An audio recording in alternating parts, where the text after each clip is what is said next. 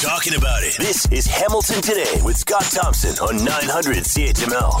Hey, it's Hamilton Today. I'm Curtis Thompson, Scott's son. Will Weber is on the board. Content production, Will Erskine. In the newsroom, Diana Weeks and Dave Woodard. The Toronto Maple Leafs are playing golf today. Unfortunately, their foursome may contain a Boston Bruin or two. Here's Scott Thompson!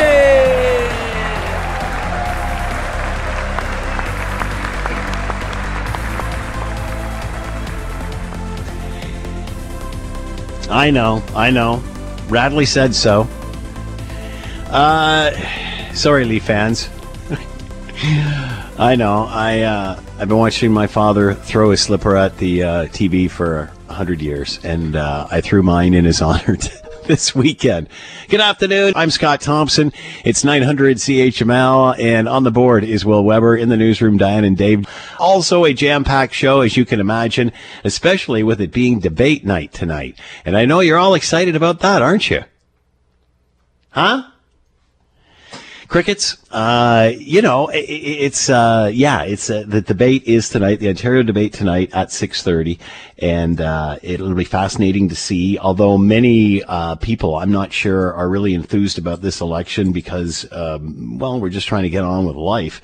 But unfortunately, the calendar says it's time, and we are where we are, and June 2nd's the big date. So we'll talk about that coming up a little later on. Also, tragedy over the weekend in Buffalo. Oh, my God. And just a horrific shooting down there. We're going to talk about that, get you an update, and talk to Buffalo media and what is going on just south of the border for us. And how many of us are down there on any given weekend, whether it's for a sporting event, for shopping, what have you. So terrible news for our friends south of the border, and our hearts and thoughts go out with them today. We'll talk about that coming up a little later on. Also, in the situation regarding Russia and Ukraine, NATO, Finland, Sweden, that looks like everybody's jumping on board that wagon. And also, McDonald's announcing it's pulling out of Russia. Think about that. They were like one of the first restaurants into Moscow, I think, way back when, many years ago, but now doing a about face for obvious reasons. And once again, gas prices continue to be the issue. Driving around this weekend, I saw anywhere from a $1.93 and Will was talking like 208 on the mountain. So it's just bizarre where we are, and it's starting to affect what people are doing and where they're going and how they get there. And we're all looking forward after, being cooped up for 2 years to getting out and traveling, whether it's road trips or just to see friends or such. And, now we can't afford to, and everything's going up as a result of that. Anything that's, comes along a supply chain, that's for sure. So, it is what it is. And with the debate tonight, it's going to be fascinating to see if that is an issue, although, at the provincial level, I'm not sure how much more taxes we could take off of this. And and it's like a drop in the bucket when it's going up several times a week, several cents a liter each time. But we're going to play you some clips from this morning from Good Morning Hamilton, and Colin DeMello, our Global News Queen's Park bureau chief, and talking about the debate coming up tonight. And is there a lot of interest in this election coming up in June? Is it captured people's attention? Here's what Colin DeMello had to say. Even those political operatives who you talk to, who are out there talking to people, a lot of people are unaware that there's a political campaign or an election campaign going on. And some who are aware don't really seem to be that, plugged into it or, paying attention to every kind of little detail day by day. There are some certainly who are watching and paying attention, because for them, this is an important election campaign, but it really does seem to be a bit of a sleeper election campaign so far. And in terms of the numbers, we have seen some of Stephen Del Duca's announcements beginning to resonate with people. His personal numbers and the party's numbers have been pushing up, but they're not pushing up to a point where they might be able to dominate the election or even knock the progressive Conservatives off of their front-runner stance right now. So it really is shaping up to be, evening out to where we were before the election campaign. It seems like the real battle is between second and third at this point, and can Andrea Horwath hang on to the official opposition status? Here's what Colin D'Mello had to say on affordability being an issue. Cost of living has to be the number one issue. Ipsos had done a poll coming into the election asking people about their top issues. And while the number one and number two issues were healthcare and COVID-19, number 3 to 5 and beyond were about various things related to affordability, whether it's the cost of gasoline, the cost of homes in this province, the availability of homes in this province, rental, et cetera, on and on it goes, because affordability obviously is one of those topics that really impacts us on a day-to-day level, right? You can feel, you can touch, things are getting more expensive in this province. All of the parties have been making a lot of pitches when it comes to affordability, but no one so far has really come out as the dominant crusader for cutting costs down for the average person in the province. And even when you talk about things like building homes and adding to the supply of housing to therefore bring down the price of housing, a lot of the plans are 10-year plans. So they're not going to impact you or impact the price of housing today. They will eventually slowly bring that those numbers down. All right, that's our Queen's Park bureau chief for Global News, Colin D'Mello, talking about affordability being and obviously housing being the top issues. And as Colin rightly said, it's going to take a while for us to build our way out of this. The Home Builders Association says we need 1 million homes over the next 10 years. And, again, that's over the next 10 years. We should have been doing this 10 years ago, 15 years ago. We're playing really infrastructure catch up at this point. We have an infrastructure deficit across this country for some reason. And hopefully, moving forward, we'll use these numbers to think if we need immigration to be at the numbers that it is, and the housing association saying we need 1 million homes over 10 years. I mean, we need some planning to be done, and we need it done now. It's that time of the year, and we certainly have heard the lawnmowers mowing around neighborhoods as obviously spring is here and things are starting to grow. And maybe you can leave them for the month of May. It'd be only another 2 weeks. How high would the lawn be? No Mow May is your chance to put the mower away, kick back, and just watch the grass grow. This was a movement started in the United Kingdom. Is it gaining traction in Canada? And basically, the whole idea here is to let your lawn do its thing for the first month, to allow things to pollinate and nature to start. To talk more about all of this, Alex Cyr is with us, writer and journalist with work appearing in the Globe and Mail, The Walrus, Toronto Life, and The Star, and he is with us now. Alex, thanks for the time. I hope you're well. Thanks a lot for having me. I appreciate the nod to old Weird Al Yankovic a couple minutes ago. Yeah, well, you know what? I'll pass that along to Will Weber behind the board for you. I had nothing to do with it. And sometimes that works well. So give us a bit of backstory here, Alex. What's all this about? How did it get going? Yeah, well, like you said, a couple years ago, it originated in the UK. And the whole idea is just that, to leave the mowers inside, help save the environment for the gas that you would expense with your lawnmower, but more so, it's to give access to food for pollinators. Pollinators being a bunch of types of bees. I learned there's more than 4,000 different types of bees in North America, so a ton of wildlife, but also butterflies and beetles.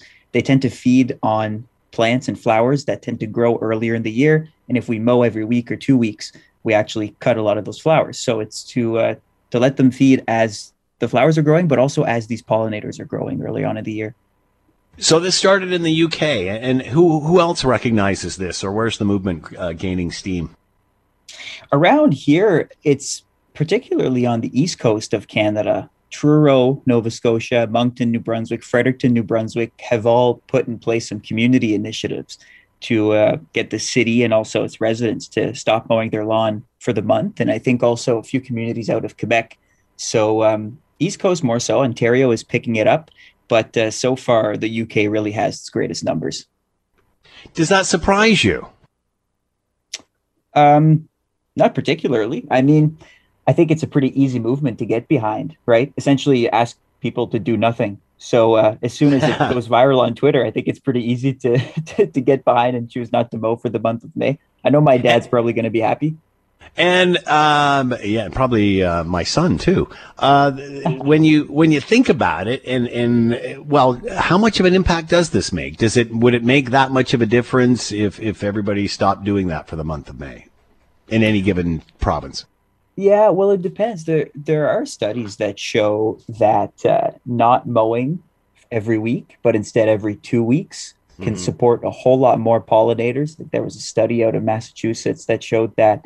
So I guess you can see a bit of a difference. But interestingly enough, some nature experts are conservancy people, notably the Nature Conservancy of Canada. They're not really getting behind the movement all that much, or essentially saying that it's not enough and that perhaps it's distracting from better solutions. And the reason for that is if you don't mow your lawn, you'd see this, like try this at home. The flowers that'll sprout up are dandelions, right? Pretty much everywhere in Canada, the lawn's going to fill with dandelions. Yep. And funny enough, the pollinators from around here, they're very specific in how they evolve and what they feed on. And the bees from around here haven't evolved to feed only on dandelions, but more so on local flora and different types of plants. And so they suggest that the Nature Conservancy, that is, they suggest that the best thing to do would actually, whether or not you mow your lawn, would be to plant flowers. And so because it's kind of better food, more nutritious for these pollinators. So essentially, perhaps it's not enough just to not mow your lawn, but also not mowing your lawn is a good start if you want to help out these bees. So, and my next question was, are we mowing that much to make, a difference? I was driving around this weekend, man, if you go out of town, there's lots of green. Now, there's lots of lawns in any urban setting, I guess. If all of the people stopped mowing their lawn in a city, you'd certainly notice it in some form. But again, is it a distraction? Should we be doing something more like plant? I mean, we're hearing a lot about plant trees, but we don't really hear people say plant flowers. Yeah. And, that's another campaign that perhaps we can get behind. The reason we plant so many trees, I think, is because we've been talking about it for a while. So maybe that's something that we need to advocate for a little more. I'll say Canada is in an interesting situation because it's such a large country and most people live in the urban area. So I'm guessing that there are a lot, and I'm not sure about this, but I'm guessing there's a lot of lawns that are left unattended because especially, Northern Ontario, the big pastures with not so many people living there. So, I'm guessing there's probably a ton more that we can do outside of our cities, which are, pretty small size compared to the rest of our country. Yeah, good point. Alex here with us, writer, journalist, has appeared in Globe and Mail, The Walrus, Toronto Life, and Toronto Star, talking about No Mow May. Alex, thanks for the time. Be well. Thanks for having me. You're listening to the Hamilton Today podcast from 900 CHML. Alyssa Freeman is with us, PR pop culture expert, and here now. Alyssa, thank you for the time. I hope you're well. Yes, thank you for having me, Scott. Are you really excited about the debate tonight?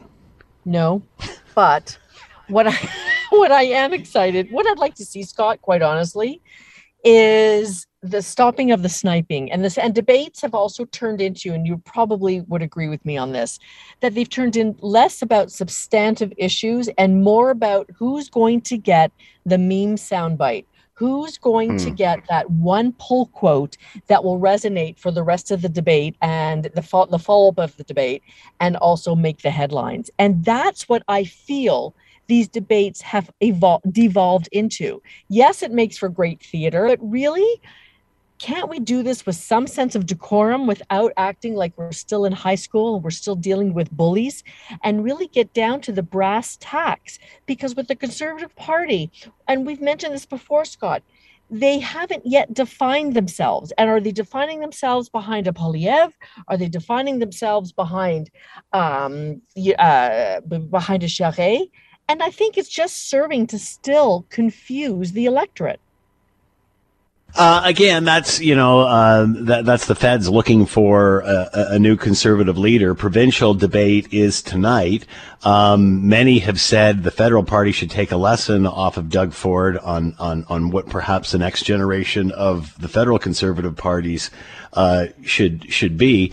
But what are your thoughts on for example, people are making a lot of hay that Doug Ford's going to have notes with him tonight when he's doing his debate, along with Stephen Del Duca and Andrea Horwath. Is that a big deal? Yeah, that's a really big deal, and I think that because I'm thinking, is that all we got here? Oh my God, Doug Ford's using I think notes. that every time you show up with notes, and after you've been premier for quite a while, especially during a pandemic, I mean, what kind of notes do you actually need, except for those talking points that you have to remind yourself to hit on? But with practice, you really should know those talking points. So here we have the leader who wants to continue being leader of this province showing up with cheat notes. I mean, I've often seen political candidates at a debate take down notes so they can remind themselves of points that they want to bring up, perhaps in another answer. But I've never seen anybody in all the debates that I've ever watched actually read off of cheat notes. And well, we haven't seen, we really don't know what he's doing yet because we haven't really seen it yet. So I know, but should he do that, Scott? It would really not be. I don't know. I think this just speaks to the lead that he has, is that this is really all that we can come up with. I mean, I don't know.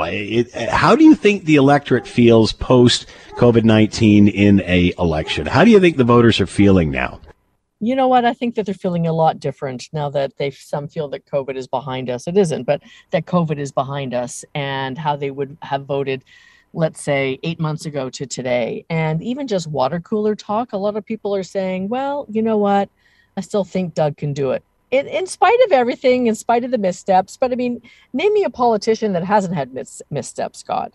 So, based on that, and the way that they've been portraying Stephen Del Duca has been extremely, their advertising has been very effective, I have to say, and especially with a lot of the close-ups of his face. And I hate to say this, but they're trying to sort of turn him into a caricature unto himself.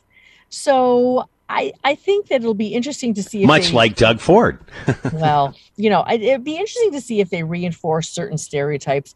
It'll be interesting because Andrea Horwath, at least in her campaign commercials, has been trying to come up the middle by saying, you're just getting the same old, and it's the same old ping pong game and everybody's dropping the ball. So it'll be interesting to see how she has that narrative. Andrea Horwath is a very, very capable debater. And I think that a lot of people like Andrea Horwath and say that they like her. I don't think that they go the extra mile to actually vote for her. But it'll be interesting to see how they all position themselves against one another. And once again, I hope that this is on less on sniping, less on sound bites, and more on substantive topics. Do you think that at this point, people in post-pandemic, people are tired of the status quo? People are tired of fake it till you make it. I think we've talked about that before. And Andrea Horwath seems to make gains, obviously, when the Liberals fumble. She's been there a while and has not managed to take it beyond where she is. I think with Stephen Del Duca, a lot are drawing comparisons to Kathleen Wynne. He was her economic development minister as well as transportation, which are the two key issues right now when we're talking about housing affordability and that sort of thing. So, I think that the other two are selling the same old, lots of talk and lots of fluff, but nobody can't see anything. And I think, even with Ford's slogan, which is get it done. I think people are just tired of blah, blah, blah, blah, blah, and nothing. I mean, that's how we got into the housing situation. Lots of people talking, but nobody really doing anything. And I think I'm feeling the pendulum swing back. People are tired of talk. They want to see results. Are they tired, or are they just tired, Scott? And I think that some people may be hesitant to change because of all the drama that we've been through in the past 2.5 years.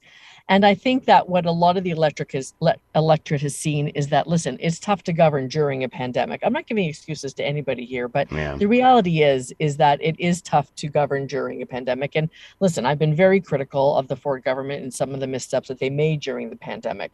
But I think that Ontarians are overall tired. And I don't know how willing, to disagree with you here, I don't know how willing they are to change the status quo. I really don't.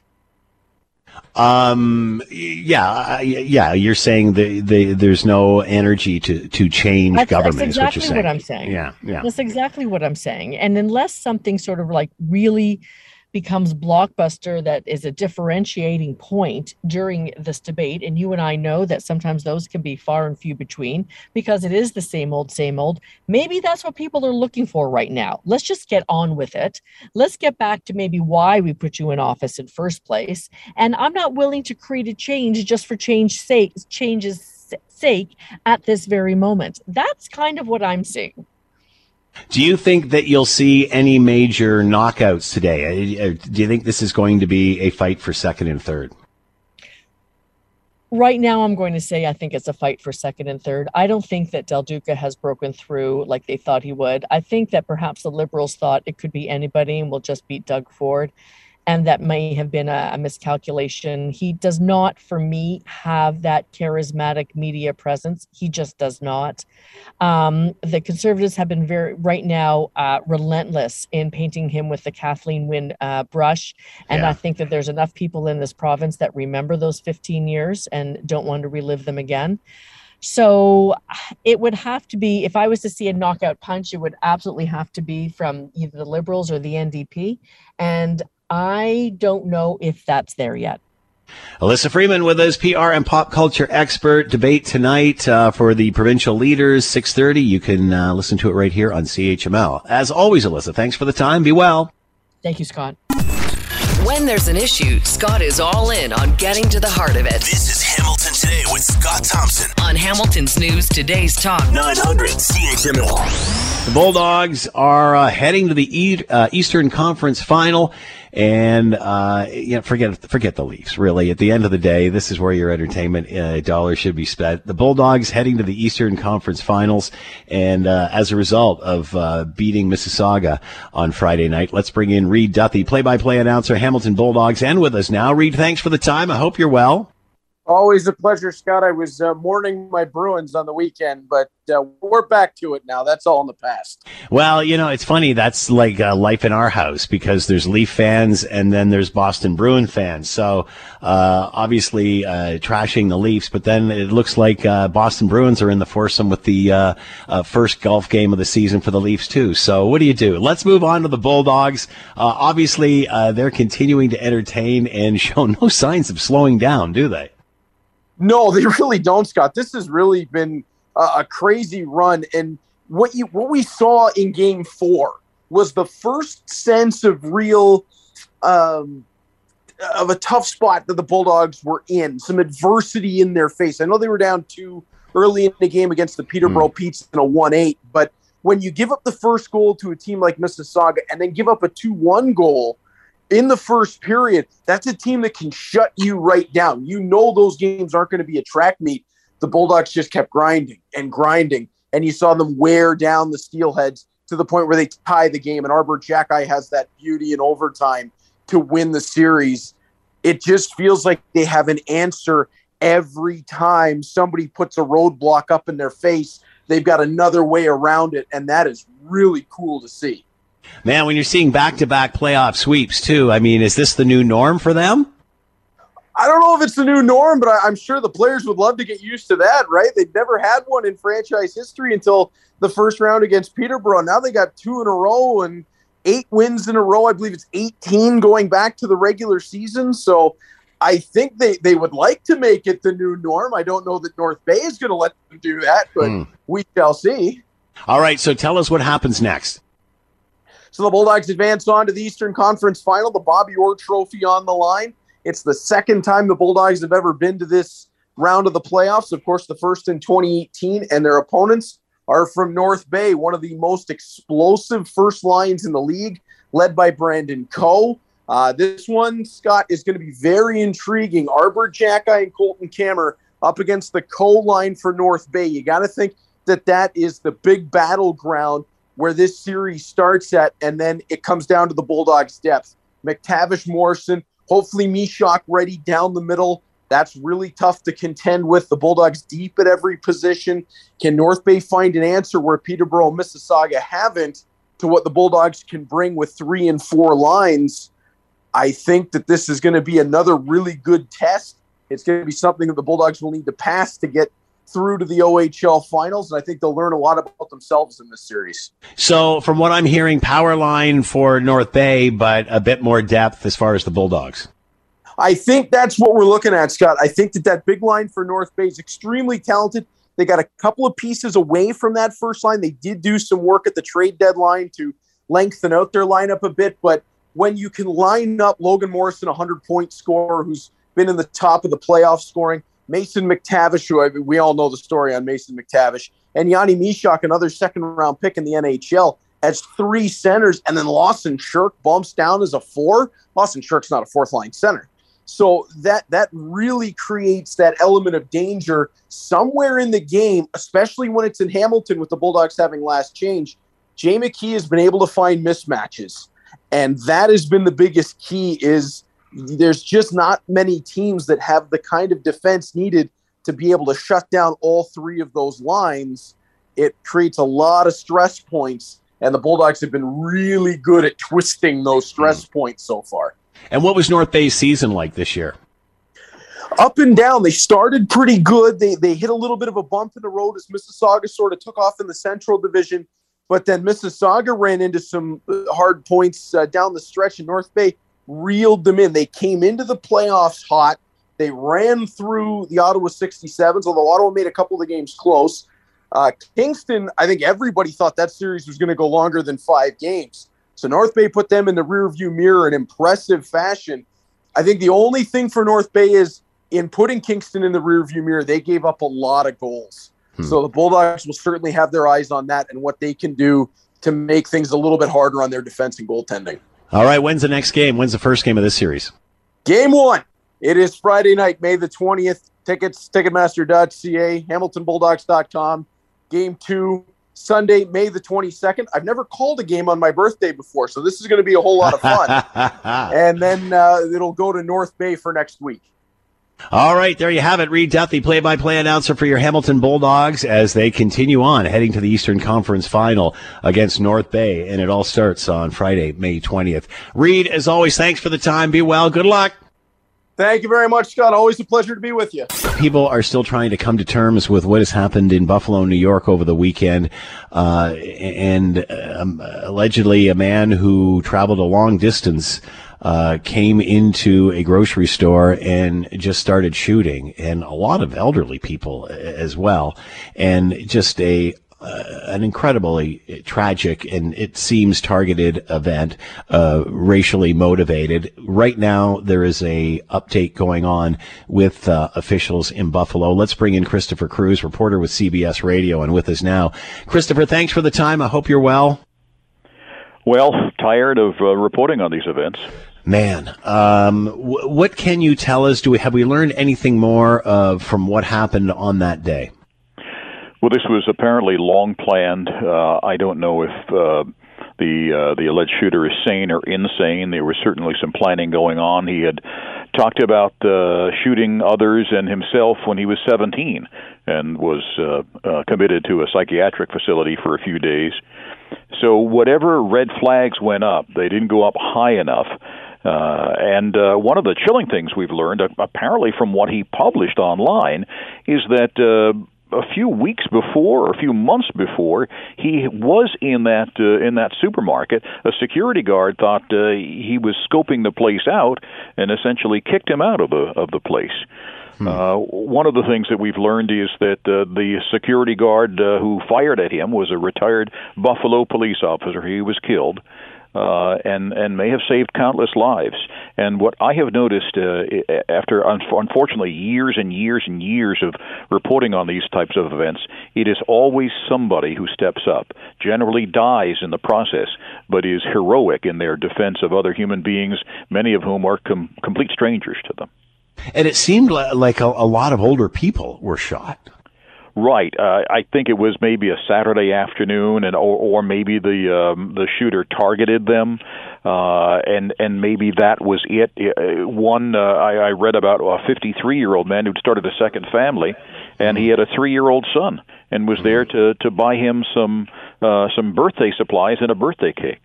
To me, it's the utter randomness and terror of it here in the United States. It doesn't matter where you are, what you're doing, what time of day or night. No place is safe. Do you live your head with your life with your head on a swivel, looking around, wondering if this is the day you're going to die from some random person deciding to shoot you? And we understand the shooter traveled quite a distance to go to this supermarket. From hundreds of miles away, apparently had done some demographic research and wanted to target people of color. And, there's great controversy here within the United States in general, and in the District of Columbia in particular, about this great replacement theory. And apparently that was part of his issue, that he felt that whites were being replaced by people of color, and they should not be, and that this is a white country. And so that it's that type of thinking that will get people screwed up and think that all of a sudden non-whites are your enemy.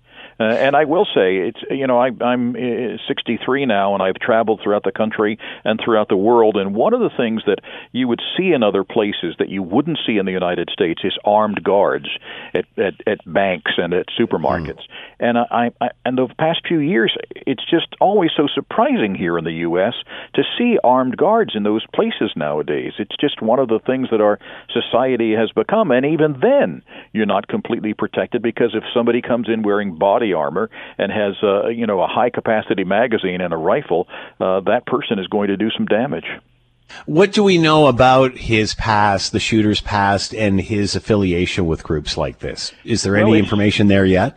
He claims that he did it individually, that he was not affiliated, that he was radicalized by some of these, comment websites, 4chan and 8chan online, and that it happened during the pandemic. I think he wanted it, if indeed this online posting is him, he wanted to claim all of the so-called glory and responsibility for himself. These types of lone wolf attacks are almost impossible to defend against. And again, like I say, they were armed guards who fired at this person, and still they weren't able to, to take care of this person. Where does this go from here? What's the next stages in this investigation? Well, they'll determine whether the online posting is his, and then he'll, be tried. If indeed this is the person, this is an allegation. If this person is tried and convicted, will go away. And I must tell you, the thing that I'm going to tell you now, which is probably the saddest thing, is that we'll forget about this. It may be 6 months, it may be a year, but we'll forget about this, because we as reporters and we as a nation will have other mass shootings to cover. This will be something that the people the families of those who died remember all their lives, but we as a nation and we as a news media will go on without another thought, other than, talking as politicians do of thoughts and prayers. I've been asked a number of times if anything will happen in Washington. Nothing will happen. No laws will be changed as a result of this. It's just another mass shooting that is to be tallied in our history, and nothing will change. Christopher Cruz with us, reporter with CBS Radio, talking about the shooting in Buffalo, New York at the grocery store over this past weekend. Christopher, thanks for the time. Be well. Thank you. You're listening to the Hamilton Today podcast from 900 CHML. We certainly know of the Russian invasion of Ukraine. Now, 81 days into this, we are. Remember when Putin said this would be over in a few days? Clearly not the case. But obviously, sanctions and such, lots of economic fallout to all of this. Now McDonald's, and we had heard that they had closed the restaurants, but still I think we're paying their employees. Now planning to get out of Russia, selling its restaurants and getting out of Dodge. That includes like 800 restaurants and about 62,000 employees. It's up for sale. What does that look like? Let's bring in Bruce Winder, retail analyst and author, retail before, during, and after COVID-19. He is with us now. Bruce, thanks for the time. I hope you're well. Yeah, I'm doing well, Scott. Thanks for having me on the program. How surprised are you at this, Bruce? I'm actually quite surprised because this is a big sort of final move. You know, I certainly understood the number of Western brands that paused or temporarily suspended business in Russia for the obvious reasons, but this is a major difference. This is something, you know, McDonald's was one of the first Western brands to get into Russia about 30 years ago, and this sends a really strong signal, and you might see some other Western brands sort of follow suit. And I remember, it was like 32 years ago that they went to Moscow, and it was a huge deal. This was a big piece of Americana that was coming there, and, sort of the, represents capitalism and such. This was a huge deal when it first happened. It really was. I mean, there's lots of videos, lots of news coverage on this. They went on just before the Soviet Union fell, and this sort of represented, personified a new relationship between the West and Russia. And, there was a 3-hour lineup to get in the first day and everything. So this, tides have turned significantly here. So what does this mean for the restaurant? Because they said they were going to sell it, but they're removing all of their branding. So what will the new version of this look like? Do we know? Yeah, well, I'm not really sure. I mean, one could imagine that, you could take a McDonald's, take off all the arches, take off all the colors and the branding and the signage and the logos, and they're probably going to sell it as is, So maybe someone will pick it up and run local restaurants where they make, hamburgers, fries, whatever, but they can't use the McDonald's trademarks and trade dress. So it'll kind of be like McDonald's without the McDonald's. Will you still be able to go in there and get something sort of like a Big Mac, but not a Big Mac? It's a great question. I mean, you probably will. You'll probably get something that looks and tastes and feels like a Big Mac, but it's not called a Big Mac. So what does this mean for McDonald's, the business? I mean, what does this do to shares? Well, it's about about 9% of McDonald's revenue is from Russia. And, I'm assuming, I haven't seen the stock market since this happened, but I'm assuming there's going to be some negativity on the share because, 9% is a big chunk of change. They value shares based on free cash flow and valuation like that. And this is going to put a dent in their free cash flow. Obviously, recently there was limited free cash flow. They're also going to take a write-off of about $1.5 billion US, which is a big chunk of change. So I think they're going to take some short-term pain, but they must see a very darker side here if they stay. They must be looking at this and saying, there's an even worse scenario for us if we hang on to this business. So, who will, they say they're going to sell it to somebody locally. We all know that obviously Russia's having its own issues trying to pay for everything that they're doing with their war and such. Is there a buyer waiting for this? I don't know. I'm not aware of that. They could have a buyer. They could have, different franchise owners who want to take it private. I'm not really sure. I know that there was another deal recently where the Russian government took over another brand. I forget which brand it was, but there was a brand, it was Renault, I think Renault cars. Oh, right, yeah. They actually sold off some of it, or they divested some of it, and the rest they just gave it to Moscow. So now, Russia has nationalized this business, and that's the fear, is that the Russian government is going to sort of take over some of the assets of the Western companies. And maybe McDonald's feels that's better, to sell it while they can before Moscow says, hey, guess what? That's all mine now. See you later. You don't get a penny. So would it be going, McDonald's. Would it go for a bargain basement price now? Yeah, definitely. Definitely would go for a bargain basement price. They're going to try to get whatever they can on it. You look at the book value of the assets, if they have any land there, you look at the equipment, stuff like that, the furniture, it's going to be something like that. What about other companies? Does this, is anybody going to this extent, pulling everything out? No, the only one I've heard of is Renault, like I mentioned. But you know what? This could be sort of a precursor for more because, let's face it, McDonald's is a pretty smart company. And if they see the writing on the wall, they may know things we don't. They may hear rumblings about the government taking over private business from Western companies. So you might see a few other companies. There's also a social pressure now because McDonald's has set the bar now, and people are going to say, wow, McDonald's is really good. Look, they're not tolerating what's happening over there, so they're pulling out. What a great company. And now you may see some pressure from investors or from consumers for other brands to do the same. Obviously, McDonald's going to lose a lot financially in this. What about, you talked about the brand, what about the promotion side of this, the PR side of this? Is this good business for them? Well, I think it's going to help the PR side because it sends a message that McDonald's does not want to be a part of a regime that, you know, the world perceives as very negative right now based on, you know, the alleged war crimes in Ukraine, right? So they're sort of severing ties with what the world would see as a bad actor. So this will play well for them from a PR standpoint. Much like with China, I mean, years ago, as you said, with the dismantling of the Soviet Union, this was the golden goose. This was opportunity, and now we're seeing McDonald's pull out of Russia. But could we see something similar happen with China, and people question that? Yeah, that could happen. I mean, you know, we're not there yet, but it could happen conceivably. You know, the difference is that Russia isn't nearly as big a market as China is. Yeah. And China's going to continue growing. So it would be really, really tough financially for companies from the West to pull out of China because the loss they would take would be absolutely massive, not just in their current infrastructure, but more in their future lost sales and cash flow that they would get from, you know, the future sort of largest economy in the world. Did Russians love McDonald's? I mean, they seem to be flocking there. What are they going to say when, hey, it's different now? Yeah, I think that's it. I mean, I think Russians did like McDonald's. They embraced it. I'm not sure how they were doing recently, but, you know, certainly they were. And now, you know, I think this is going to be probably a common issue for a number of folks in Russia is to say, okay, what's happening with all these brands? How do we feel about this? Is there substitutes?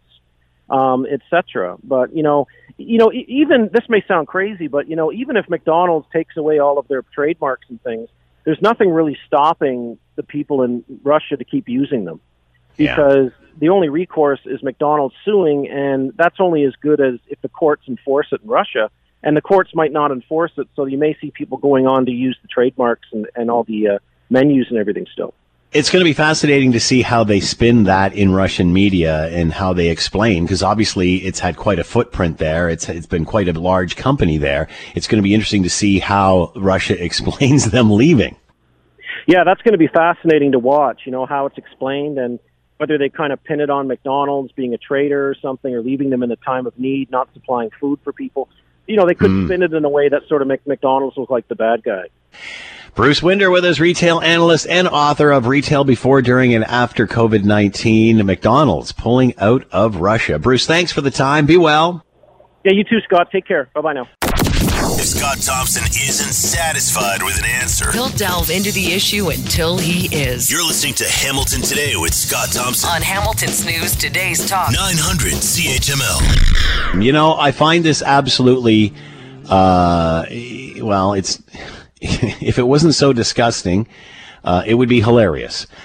Because for the last 20, 30 years, Ontario doesn't build anything. And I've said to you before, I remember McGuinty very vividly saying, we're not interested in building any more roads. Well, unfortunately, he didn't build anything. And now we're talking about what we're going to build in the next 10 years, because that's what should have been built in the last 10 years or 15 years or what have you after that. What I find fascinating now is every single political party is now promising to build 1.5 million homes over 10 years, which, I don't know where they were all 5, 10, 15, 20 years ago. Where were they? Well, they were stopping building because that was urban sprawl and that was bad. And now we are where we are with a infrastructure deficit. Let's bring in Dr. Frank Clayton, Senior Research Fellow, Center for Urban Research and Land Development, Toronto Metropolitan University, and with us now. Frank, thanks for the time. I hope you're well. I'm fine, thank you. Can you believe, are you surprised that we have all three major political parties now saying that they're going to build 1.5 million homes in the next 10 years? Where was this 10 years ago? Well, it's an impossible target for anybody, but I think it came out of the task force report the Conservatives had, and the Liberals just adopted it, and probably the NDP did too. So, again, why are we having this discussion now? Because it seems, we're not interested, or we weren't interested in having these discussions 10 years ago. Why are we all of a sudden interested now as I guess it's hitting the fan per se? Well, if you go back 10 years ago, analysts like myself said, if we don't build more housing, put more land on the market and build more housing of the type that people want, prices are going to go through the roof and affordability is going to suffer. And that's what's actually happened. So now affordability is really bad in the Toronto region and, the greater Toronto region, Hamilton region. And everybody's concerned about it. The electorates are concerned about it now. So, of course, the politicians are. The Liberals, they caused much of the problem. So I don't know what they should apologize for what they've done. The Conservatives are moving in the right direction. They are bringing more land on the market, on greenfield lands, as well as land in built-up areas. And the NDP, I'm not sure what they're trying to do, because they're going to build it all in built-up areas and no greenfield lands. So have we learned anything from this? Because obviously, we've been talking for the last 2 decades. Now the rubber's hit the road. Are we learning anything here? Well, when I read the Liberals' housing policies and a summary of the NDP housing policies, they haven't learned a thing. They're going to stimulate rental housing, supposedly by getting rid of vacancy decontrol and bringing back rent control on new units. Yeah. Now, that's going to stop the supply as fast as any of new housing as fast as anything. And right now, the last year or so, the supply of new rental housing has been the highest it's been like in 30 years or more in Ontario and in the Greater Toronto region. So they want to stop that. So instead of increasing the supply of rental housing, they want to stop the private sector from building more rental housing because they're not going to allow them to make a profit. How much of the whole urban sprawl movement is responsible for where we are with a shortage of infrastructure now? Well, it's the urban sprawl movement and the whole planning infrastructure, the land use planning infrastructure, which is built up over the years, and it's so sluggish, it takes so long, it's so uncertain, it's so costly that it takes 10 years or more to get land through the system often. And so the sprawl thing is part of that, because that was the growth plan for the Greater Golden Horseshoe and so on. That's the stop sprawl. So the sprawl with the Liberals, it was a big issue. The Conservatives, with their 2020 growth plan for the Greater Golden Horseshoe, they amended it. They have a much more balanced situation. They got a balance between environmental objectives and affordability for ground-related housing. So they want to allow greenfield lands to be developed, but certainly not just unbridled development of greenfield lands. 50% of all new housing has to be built in the built-up areas, which means apartments. So that right there, we know that half the housing is not going to be on greenfield lands; it's going to be in built-up areas. So the sprawl thing is certainly a factor, and it's particularly in Hamilton and Halton region. It's gone to the stage of being ridiculous. There's no connection in their minds between housing affordability and the environmental restrictions. I can't believe we're talking about rent control again, because I'm old enough to remember this in the 70s. And I think it was the 70s when we last really saw apartments being built. So, the government puts in rent control, so telling owners what they can charge. Therefore, they stopped building apartment buildings. And then if you found one that had rent control, you usually had to pay a key fee to somebody to get into it.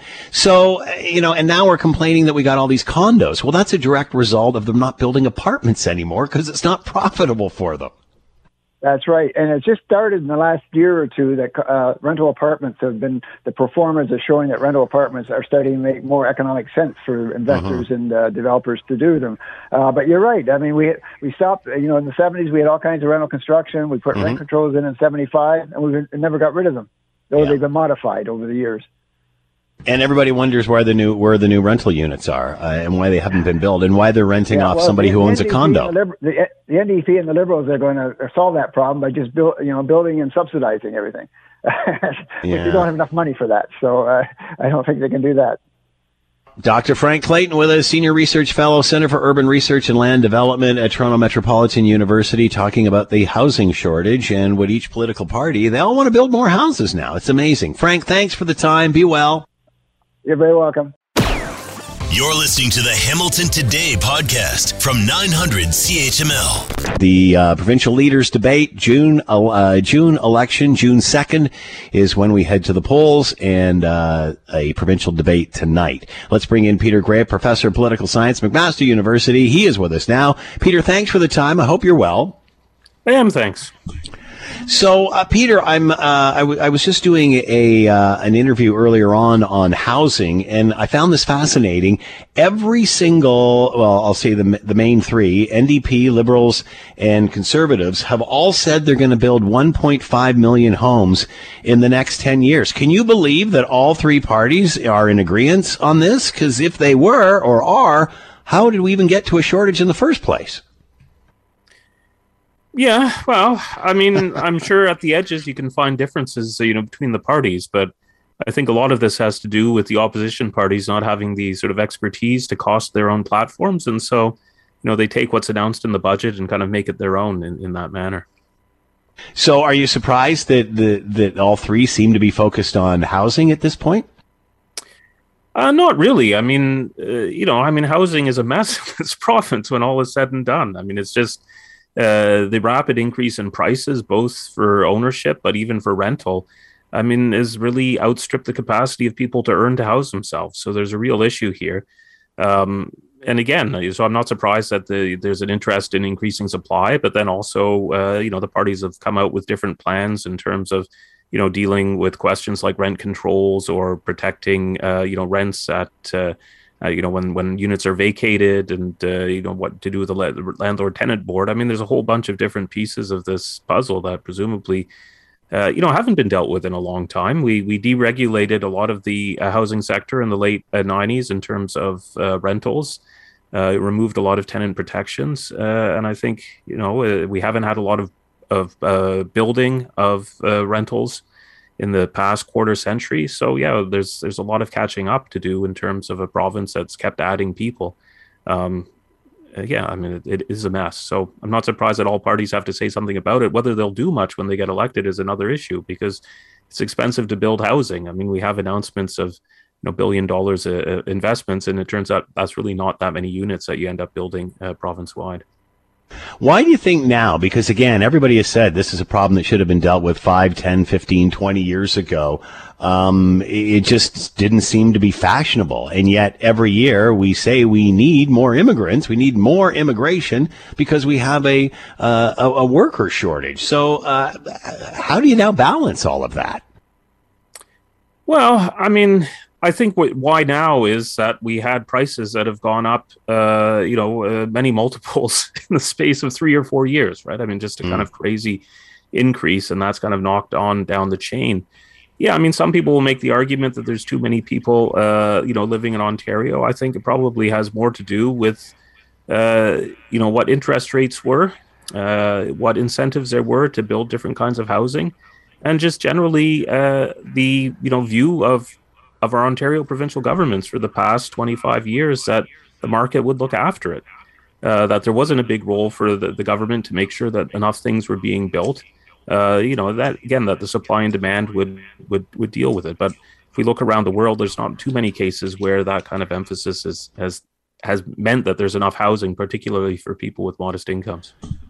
Obviously, Doug Ford ahead in the polls right now. It looks like it's his election to lose, and the fight might be for second and third place. How does Del Duca separate himself from, being the transportation minister, economic development minister for Kathleen Wynne? Well, I mean, I think he has to actually just prove himself to be the right leader for the base of the Liberal Party. I mean, if we look at, who Ontarians have identified as being, who they feel would be the best premier, right? Among men, Doug Ford wins hands down. Among women, it's kind of a tie between Doug Ford and Andrea Horwath, the young like Horwath, the older like Ford. Del Duca's not in that picture. And even among people who consider themselves liberals, only about 2/3 of them think he would make the best premier. So I think it's less about shaking that old image as to kind of convince the base of his own party that he's the one who's going to fight for them. He hasn't been able to seal that deal. I don't think it's Kathleen Wynne that's been that issue. I think it's been an inability to connect and articulate a vision that even energizes his own base. What does Andrea Horwath have to do at this stage? Obviously, has been at this for a while. Now, official opposition is a win for her keeping that position. At what time do the NDP decide it's time for a different direction?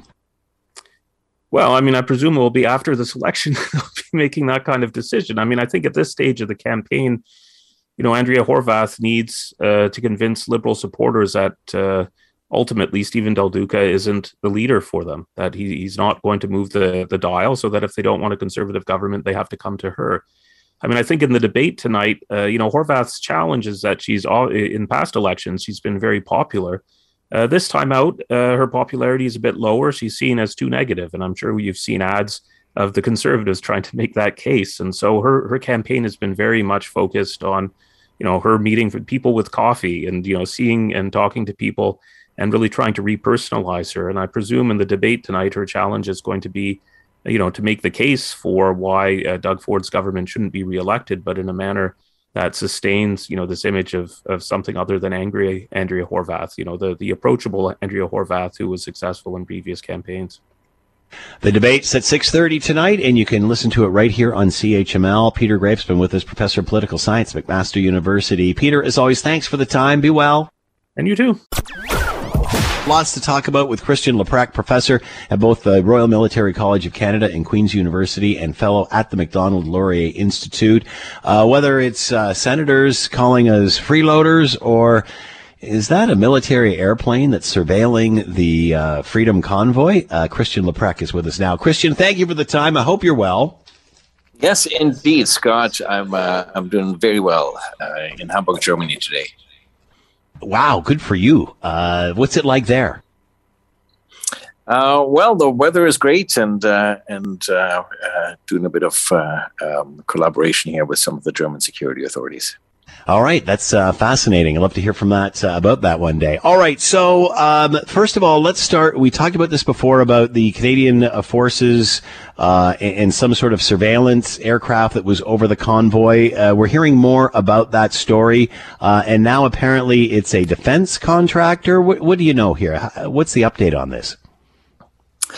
Yeah, so I think this is an ongoing controversy because Canadians are rightly concerned. They're broadly concerned about government's ability to deploy considerably advanced tools of surveillance. And while intelligence organizations and law enforcement already have considerable accountability structures around them, there's less certainty around some of the accountability for national defense, which has very significant capabilities that it can deploy outside of the country. But there's been long-standing controversy about the extent to which these capabilities could be deployed in Canada, and also what authorizations are required. This goes back to 2019. There had been extensive debate around this, and in the end, there remains a lack of clarity around when tools such as information operations, deception, psychological operations, and certain types of surveillance can be deployed by the Canadian Armed Forces in Canada. And so I think it's incumbent upon the Canadian Armed Forces and upon the minister, let's just say the government of the day, to ensure that it provides greater clarity, because it shows again that this particular circumstance comes with significant reputational costs for the institutional credibility and reputation of the Canadian Armed Forces and its organizational credibility when Canadians are left in any sort of doubt about what exact activities the Canadian Armed Forces are conducting, especially domestically, and whether these activities were authorized properly by the minister and by the government in place. And I think it is unfortunate that we are not getting clarity from the government, and that the government is still not committing to ensuring that these proper authorizations and accountabilities are in place, because the ambiguity around these capabilities for the Canadian Armed Forces continues to persist and has persisted since at least 2019. So did government ask for this, or is it just a bad coincidence that they were doing this exercise at the time that the convoy was there? Well, if we had proper processes in place and proper authorizations, then you wouldn't have to ask me that question, because the Prime Minister could simply say how this transpired. So I think what happened here, it appears, is an unfortunate and inadvertent coincidence of Canadian Special Operations Command using new air assets to conduct training on multiple dates, some of which coincided with the illegal Ottawa occupation. But of course, it is a very unfortunate coincidence, and you can see how, in the eyes of some Canadians and of the opposition, that coincidence can readily be either construed or misconstrued as the government conducting and authorizing surveillance of Canadians. And I think we can't be in a position where that perception is left on with Canadians. We need to be in a position where the government can always provide clarity,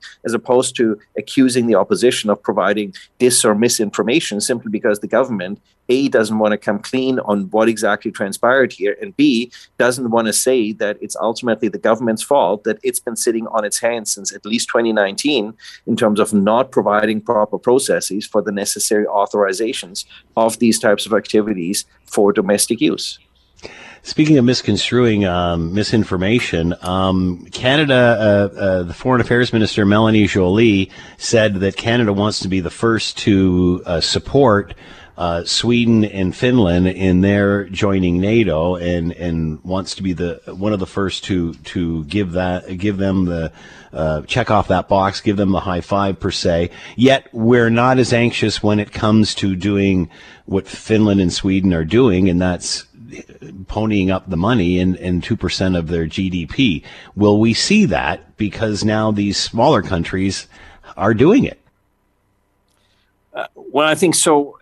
There's, of course, a considerable difference if a country such as Finland spends 2% of its GDP on the on its armed forces, versus when Canada, one of the largest NATO economies, does so.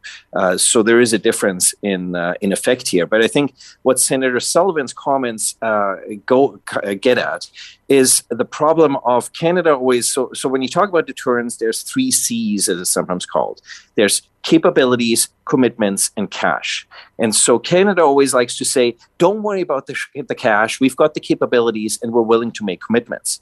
And what Senator Sullivan is calling out is, no, actually, you don't have the capabilities. And because you don't have the capabilities, you can't make commitments. So now it's time to stop talking about don't look at the cash, because we actually need to look at the cash, because fundamentally the security situation of the world changed on February 24th.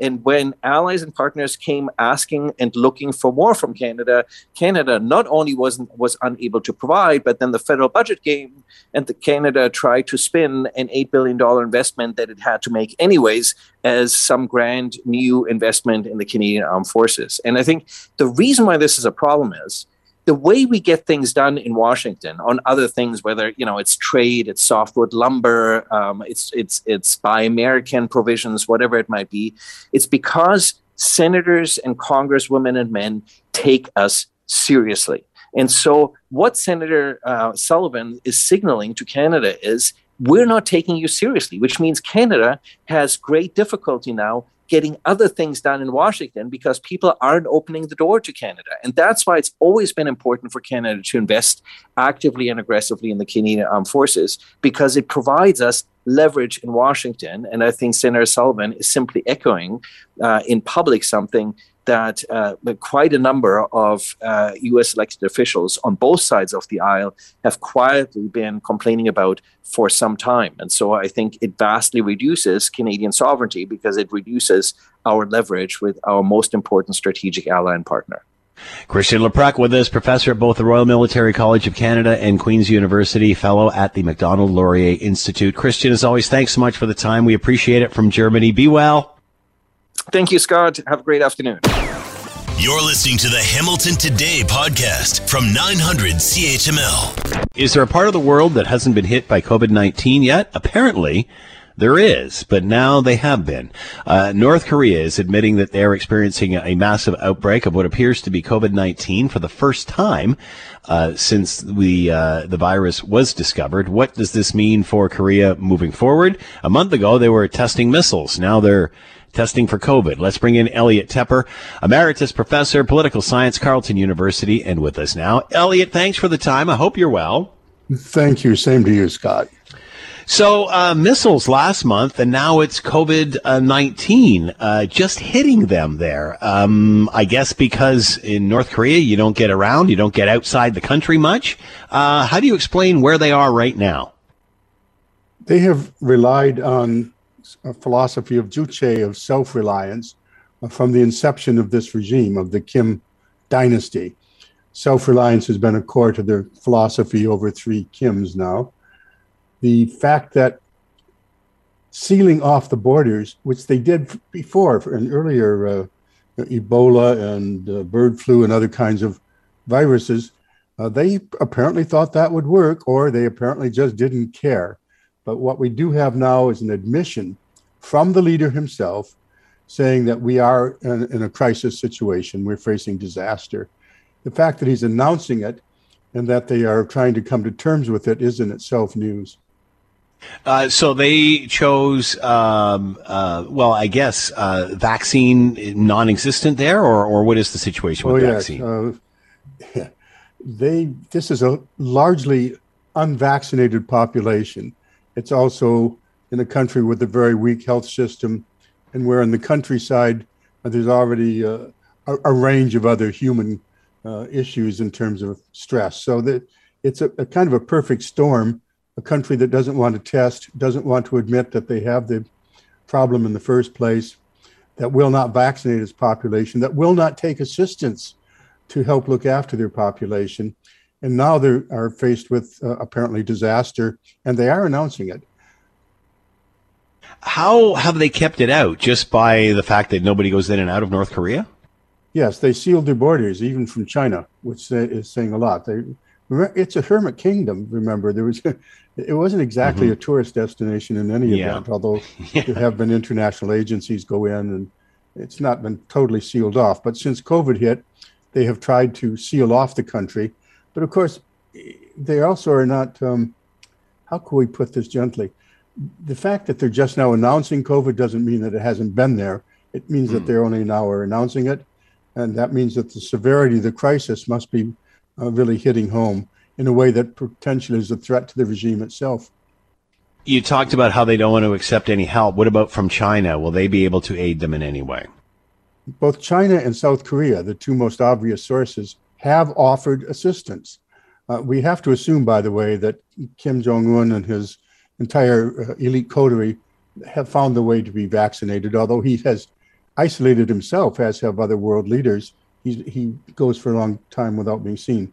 China has offered unstinting aid without any boundaries, but so far apparently he's not accepted that. South Korea is using this as a potential opening, saying, we are willing to help you, and they specified all kinds of very key supplies that they're willing to do. But so far, we don't even know if North Korea has accepted the letters offer in which this offer was made. The South Koreans have a new political leader, it should be pointed out. President Yoon is not the same as his predecessor. He was willing to move closer to the West and farther away from being nice to the North, but he's rushed under his new administration to offer help. So far, North Korea seems to not be open to receiving help, even under UN auspices. Perhaps that will change. You said that their health system is weak. Are you concerned that this could be quite a huge problem for North Korea because of all of those reasons? Yes. In the 1990s, they had a terrible famine and wouldn't accept much help. 3.5 million people estimated to have died. So there's a possibility that stubbornness will prevent them from helping their own population. We should also mention something that nobody's pointed out in a very long time, is they have an extensive gulag system, a prison system all over the country, scattered across the countryside, a couple 100,000 people perhaps. If COVID gets into any of those camps, it'll be just a real wipeout. Didn't seem to stop North Korea from testing missiles last month. No, that's what's interesting. They not only are testing missiles, they 3 more intercontinental ballistic missiles, and they really are playing with fate there. They aim them just off Japan's territorial waters. Their aim had better be good because they could be in trouble there. But beyond that, there's evidence they are apparently moving toward testing another nuclear weapon. Meanwhile, they're facing this crisis at home by apparently not actually facing it until this announcement. At what point does it become a really big problem, a world problem, or does it? It's a humanitarian problem. If any part of the globe has this kind of a crisis and its leadership fails to respond to it, certainly at a human level, it's already that kind of a crisis or approaching it. But since North Koreans don't travel much, the theory that what we're seeing today is a super spreader event from when they had their military parade, but that military parade isn't the glorious presentation of the leaders' powers, isn't also widely attended by outsiders. But the possibility of any place on Earth becoming an incubator for future Omicron variations, and meanwhile the humanitarian dimension, that does loom over both North Korea and the world. Elliot Tepper with us, Emeritus Professor of Political Science, Carleton University. North Korea admitting they are experiencing a massive outbreak of COVID-19. Elliot, as always, thanks so much for the time. Be well. Oh, thank you. Same to you, Scott. Thanks for listening to the Hamilton Today podcast. You can listen to the show live weekday afternoons from 3 to 6 on 900 CHML and online at 900CHML.com. That's a wrap for us. Thanks for listening. As always, greatly appreciated. As always, we leave it to you, the tax-paying customer, whether it's recorded or on email, for the last word. This is Will behind the board, and Bill sends this email. Our hearts go out to our neighbors to the south in Buffalo, New York after that grocery store shooting. Canadians support you and will be down for a visit soon. Well said. Hi, it's Shauna, and I might be a bad parent because my kids think French fries are vegetables. Hey, it's Ryan, and I might be a bad parent because I went out for wings when my wife was in the hospital after giving birth. Johnny here. I might be a bad parent because in my house, the tooth fairy gives pocket change. But we're not alone. Len emailed us and said his 6-year-old daughter's Tarzan moment going from love seat to lazy boy by curtains made him more proud than any dance recital. And Andy left his 2-year-old at the rink. All right, guys, I'm sure we're not alone. Like Andy's kid. For stories and confessions like this, make sure you check out our podcast. It's called Bad Parents, and it's available wherever you get your podcasts. I left a glove at the rink.